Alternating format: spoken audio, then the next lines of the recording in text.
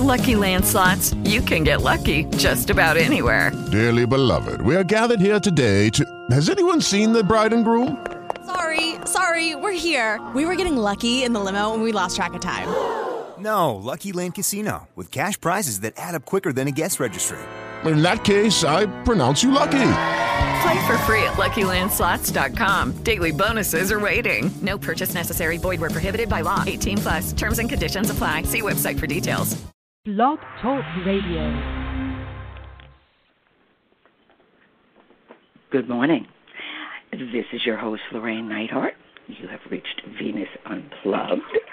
And what we're going to be exploring today is the planet Saturn.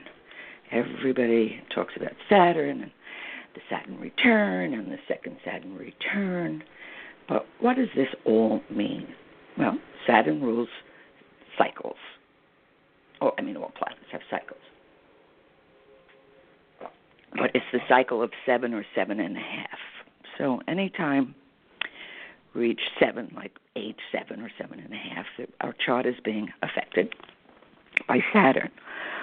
Some people will see, 7 years of famine and 7 years of feast. So 7 is a very powerful symbolic number.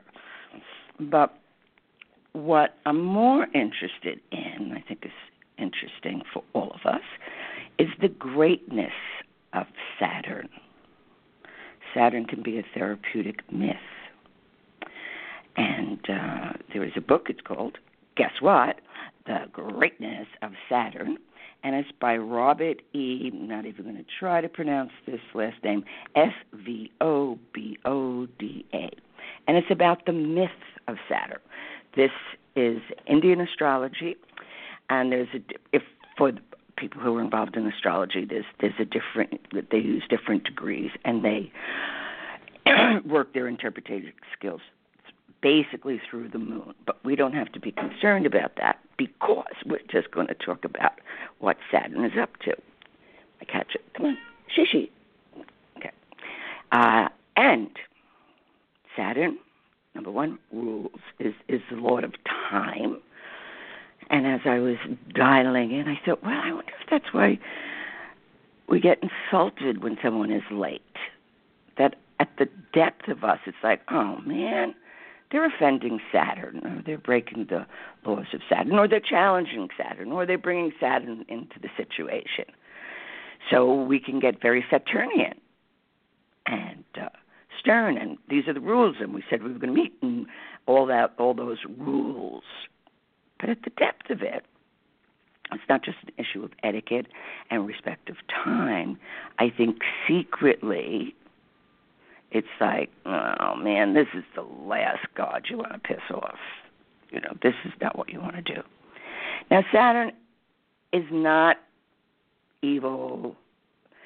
Saturn, well, when we want to just be children and run around and do anything we want to do, of course, we don't like that. We have free will. We have the right to be happy. Well, Saturn doesn't really care about that. And since it's one of the major aspects in all of our lives, a deep and abiding respect will behoove us all. So this is, and Saturn, as I said, rules the laws of karma. So I want to go over this a little bit so we can start refining our relationship because karma is definitely not a soundbite. You can't use it that way. It's a deep and abiding law that has to do with cause and effect. So basically, any action which you identify yourself as the doer is a karma, right? The doer and the doer, all right? So action, not the what, action, which you identify yourself as the doer is a karma. And just as surely as a seed gives fruit after maturing into a plant, each karma action, as soon as it ripens, produces a karmic reaction. Now, there's positive karma, too. A kindness will return exactly when you need it, if you can recognize it as a karma kindness. Hey, I like that, karma kindness. As these karmic seeds mature, they project into the subtle and astral bodies. All right, so there's 7 bodies around our physical body, and each one of these bodies or energy fields serves, our existence. And we either can damage that or we can work with it. So it's the subtle body or the astral body, that's the kind of the emotional body, and the astral body is the home of the self-image.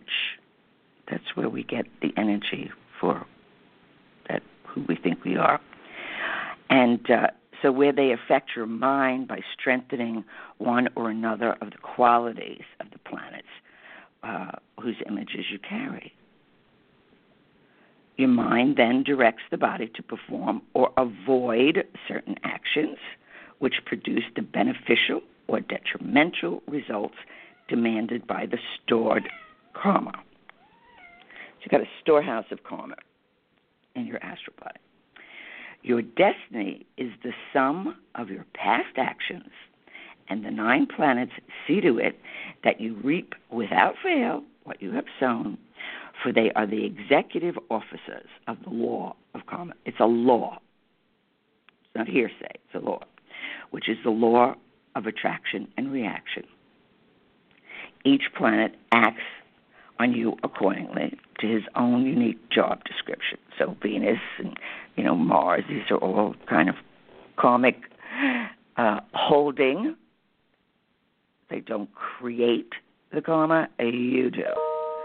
They hold it, transform it, and at the appropriate moment, which is what astrology is so fantastic for, is timing. When is the shit going to hit the storm? Okay, got it. So that's what is so important about. So each planet acts on you according to its own unique job description, and the sum of the planetary movements, right, aimed at your awareness can sometimes cause highly original and sometimes funky, or misunderstandings. It alters our perception. So let's say you can have an argument with somebody and the other person's like, what are you talking about? Because they're not in a mutual perception. Now, karma Saturn is reality. That's why we have such a hard time with it. It can be very disconcerting to how we want to perceive life. And Saturn says, no, my darlings, this is the way it needs to be. Or it will point to us the task we need to perform or to understand what this is all about. And when you think about it, it's really quite extraordinary, the bookkeeping. But it's not punishment. You've got to get away from that punishment. And it's not like you're bad, so you're going to get it, some evil is going to befall on you because you made a mistake. No, that's very infantile thinking. These are laws, and they need to be respected. So this is another thing. It's like, how do we approach these different deities or archetypes? Now, Venus can't become Mars or Saturn. It just can't. It's an archetype. It is what it is, and its structure is that. So, there's no switching and, trying to figure out or trick it. Not going to work. So the more we understand the nature of these planetary figures, which, the movement creates the timing. The movement of the heavens creates the timing. And within the astral body is the treasure chest of karmic possibilities, karmic seeds.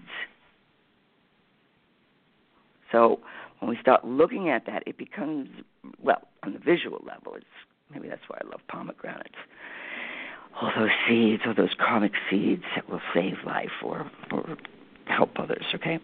So when we change our perception of the images of the 9 planets within us, and it induces us those particular thoughts which inspire particular actions, which our karma requires of us, actions otherwise we might not perform. So it can inspire us. We can say, I've really been violating the laws of diet. And today's the day. I'm going to knock it off. I am going to understand I'm allergic to strawberries. I got to stop it with the, strawberry daiquiris or whatever somebody's doing. That's karma's advice. That's Saturn's advice. You're headed for a disaster, so it would behoove you to knock it off. Or it would behoove you, sometimes it can be quite different. It can be like, I really thought that was like a great idea, or I thought that was a terrible idea, or suddenly we understand what somebody else is saying. It's like, wow, my mother said that like 60 years ago, and she's dead, but I can still hear that voice. That's what she was talking about. I'll give you a personal example. My mother was Capricorn. I mean, Saturn personified. She wore the crown of Saturn, that's for sure. And one of her greatest laws and rules and great teachings, as a matter of fact, I didn't appreciate it when I was little because I just thought, man, a little restricted. But she was right. She would always say, if you want to get along in this world, which she knew her job was to raise her children so that they would survive this planet. And hopefully not just survive, but thrive. And she would say, well, if you want to get along, you need to understand something. There's always somebody before you and always somebody after you. That's pretty powerful. She was my first Saturn guru. Now, that did not match my Venusian possessed nature. But somewhere on some level, because she's staring you in the face, you got to do it. So a simple example, whoever drank the last drop of milk, guess what? Saturn was coming in, and you were going to get your ass to the store and go get another because you weren't going to leave that empty, which is, of course, is the trick. I'm the youngest of 7. There's a lot of trickery in that. You go up and drink it, the container would be there, but then there'd be nothing in it. So you knew somebody pulled a fast one. And even if you cried and yelled and everything, it was like, you know what? You picked it up. You go get it. Kind of like that. It feels punishing, but it is not punishing because it's the law of movement. It's the law of time. It keeps things moving. It keeps cycles alive. It keeps us understanding. So it's a very simple example, but something I never forgot. So when you're doing something, it's not paranoid. It's a way to say this action, okay, I want to do this, or I feel this is appropriate. But, it gives you a greater sense of, so how does this affect? And I think the world at large is certainly becoming more aware, let's say with ecology, and they're realizing. Or we're getting, talk about bad seeds, we're getting karmic surplus with the GMOs. Look at the karma on that one. Literally the seed. So it's the seeds of our thoughts, the seeds of our intention. We don't feel it at the time, but it will go. It's like a creative atom that will go into the astral body, which is the emotional body. Everyone's got one. If you don't, then there's a lot of sickness going on. It means there's some wounding to that. And when the planets move into heaven, it's like, okay, I got this one. I'll help them with that.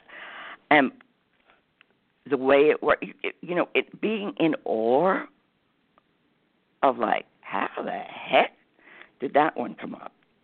And that's also how we can understand our folly. by the nature of the tasks we are assigned. Of course, a perfect Saturn example is in the story of Eros and Psyche. Her first task, she's given a pile of mixed seeds, and Aphrodite tells her, sort them. That's a classic Saturnian teaching. In my life, I call it stuffing lentils. Okay, I get a pile of these itsy-bitsy little things, and my job is to stuff them, but like you would a zucchini or something, only they're lentils. Now, I've learned to say, fine, because I know while I'm stuffing lentils and the little detail work or editing closets or, doing, whatever one has to do, which is a difficult and tedious task, I am honoring Saturn. And Saturn and its awesomeness will be working on resolving someplace that I'm stuck or someplace that it seems like you're never going to get out of this problem. It's like, where do all lost problems go? Saturn takes them up. Suddenly it's resolved. It's like lost luggage. Where does it go? So it's not like some beady-eyed deity blowing wind on you or shit like that. It's so much greater. Yesterday, as I was musing, as I do in the morning, because I start the morning with Neptune, because Neptune is the planet of the juge, and it's a great place of dreaming, and it is the dream time. So I give it its due. Otherwise, in the middle of the afternoon when you really need your thinking function or your feeling function, suddenly you're like, I don't know what happened. What happened to time? Neptune stole it. You didn't want to honor it. It takes it away. Or you just realize that, was I just beamed up? What happened to the last hour? Where was I? What took place? Or I was beside myself. How'd that happen? So in honoring the nature of each planet, we give it its due respect. Simply, it doesn't have to be a big brouhaha. I happen to like devotion and ritual, so I like to really cook it up.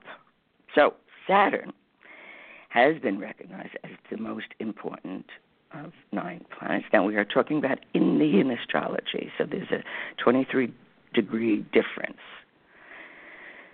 So let's say you're 24 degrees Cancerian moon.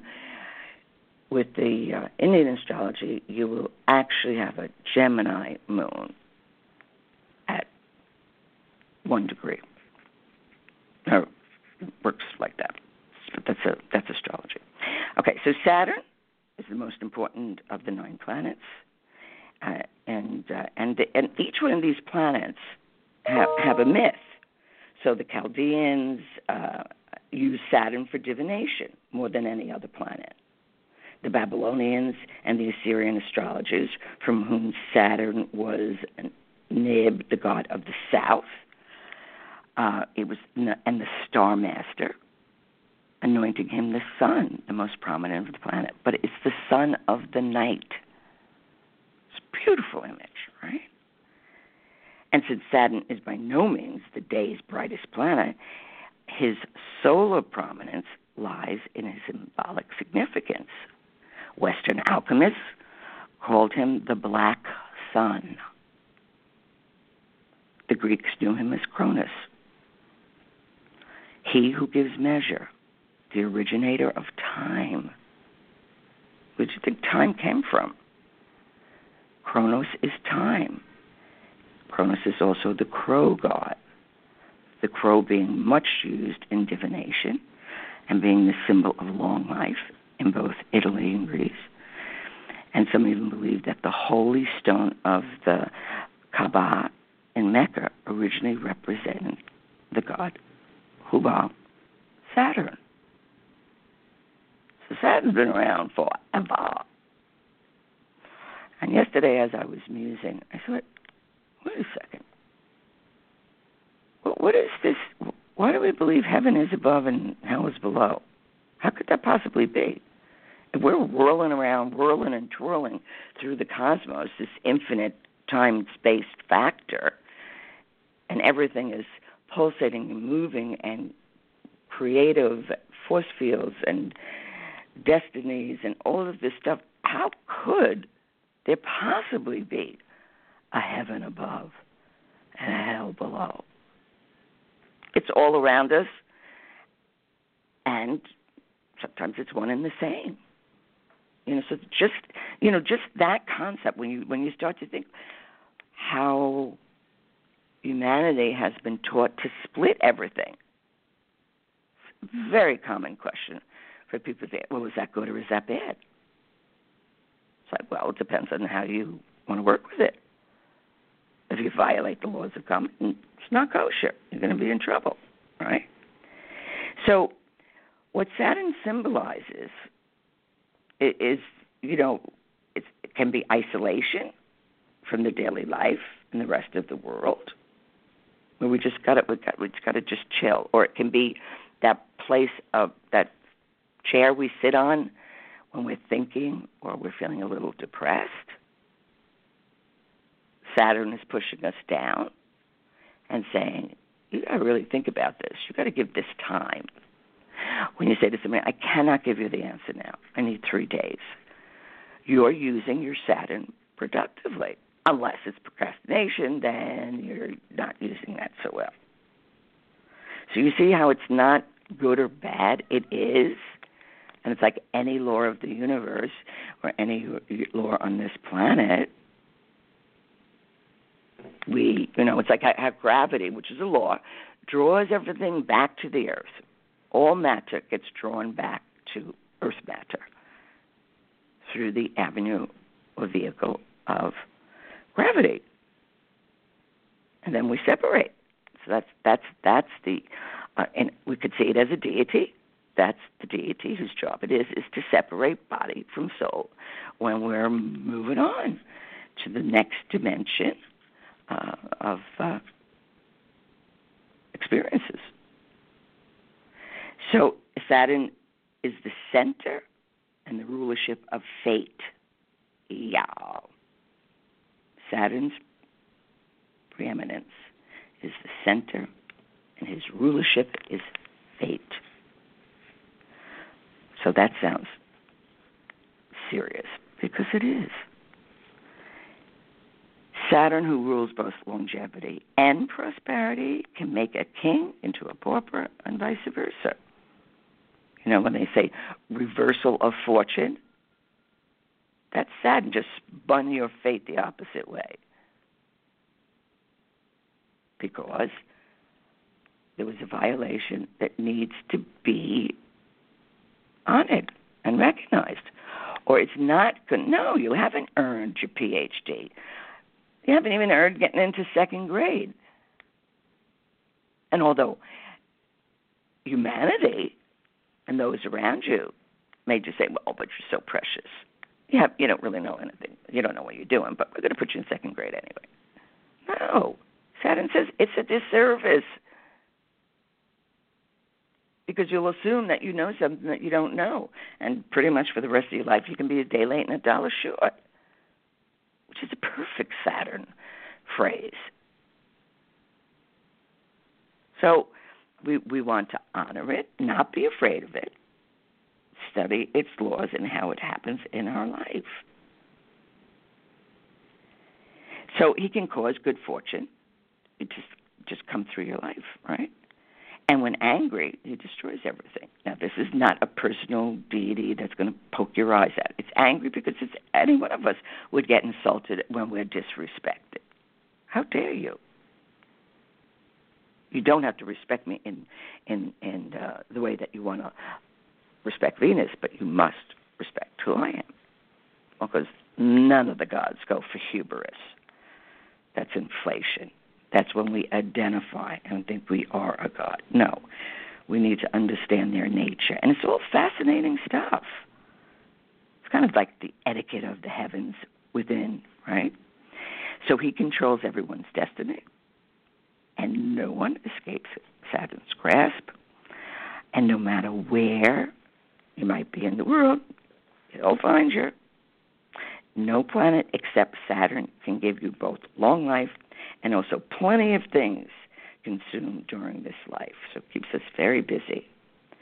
Saturn's pride of place, because when he can change someone's fate, say you're heading down the wrong track, and we pray, please, let me have some discipline. Let me have some wisdom here. This isn't feeling right. Or sometimes just drops like a spider from heaven. And it's like, what? What's that? And everything changes.